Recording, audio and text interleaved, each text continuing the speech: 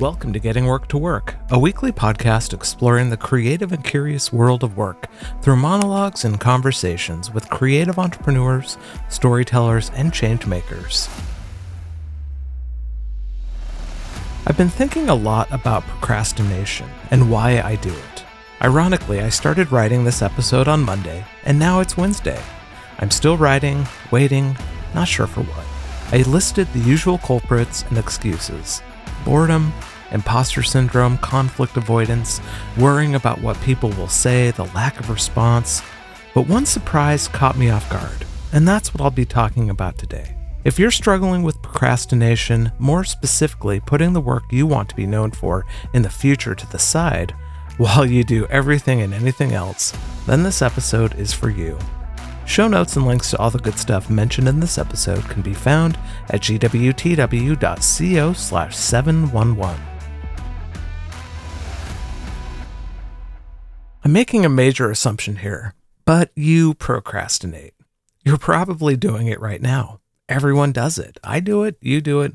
Perhaps we should change the idiom attributed to Benjamin Franklin to something more accurate, like this. But in this world, nothing can be said to be certain except death and taxes and procrastination.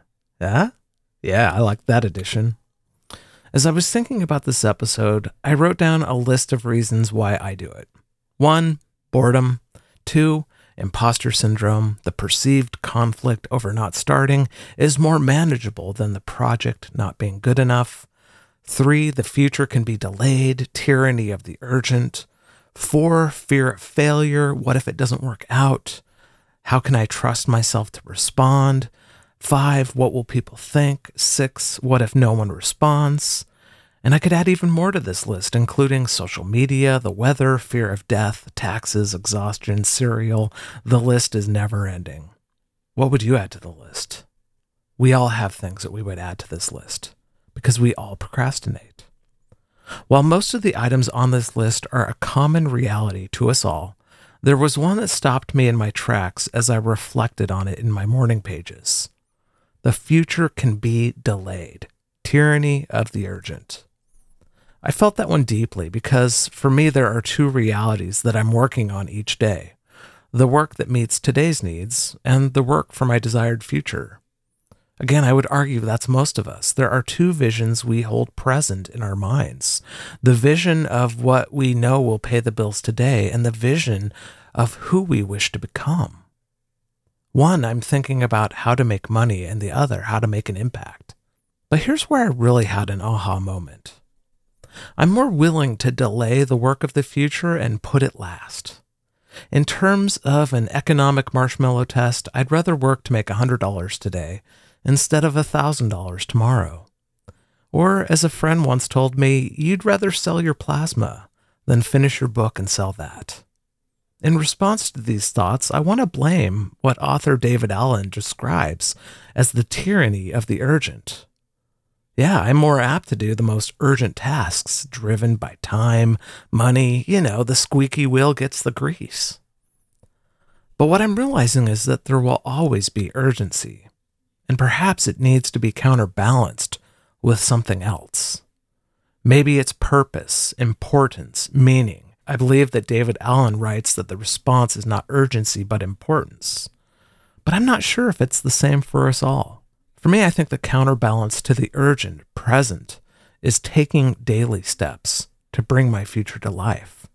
But it has to be more specific than that because embedded in that phrase, taking daily steps to bring my future to life, are the seeds of procrastination. I need to believe that my future is worth profiting from, to make money from my ideas and creative expression. So maybe the phrase should be, I need to take daily steps to bring my economic future to life.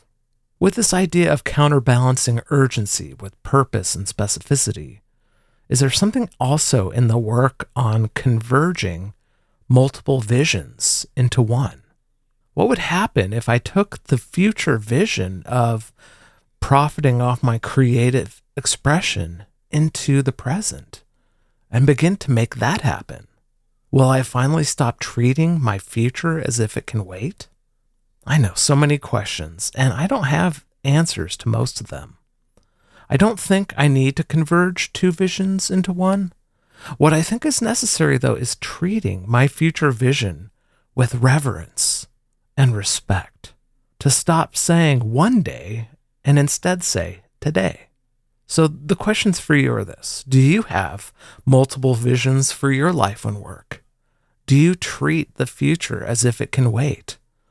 What is the work you really want to do? And what will it take for you to get it going today?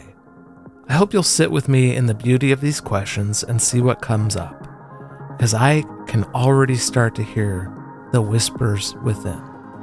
What about you? Until next time, may creativity and curiosity fuel your